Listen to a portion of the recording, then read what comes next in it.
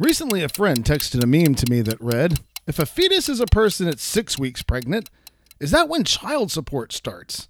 Is that also when you can't deport the mother because she's carrying a U.S. citizen?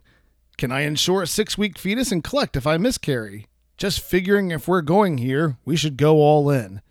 Shortly after he sent this to me, the meme showed up a few more times on my social media feed and people began quoting it in comment sections.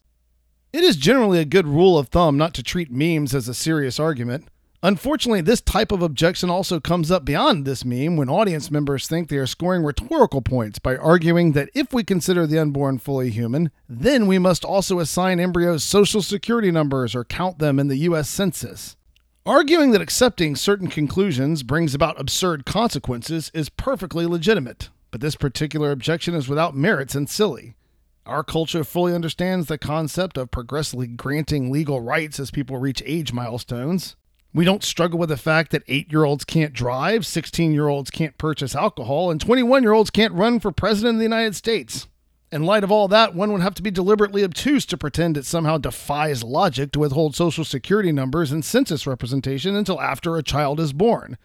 Historically speaking, we aren't that far removed from abortion being illegal throughout most of the United States, and there doesn't seem to be any evidence that people 50 years ago were paralyzed with confusion over such matters.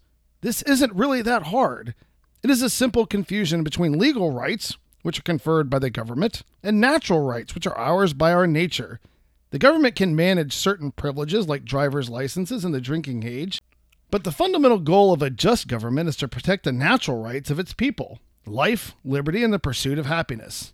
The only thing that follows from recognizing the full humanity of the unborn and their natural right to life is that we will have to refrain from killing our offspring before they are born. No further absurdities are necessary, just greater moral discipline. This has been Jay Watts with another Merely Human Minute.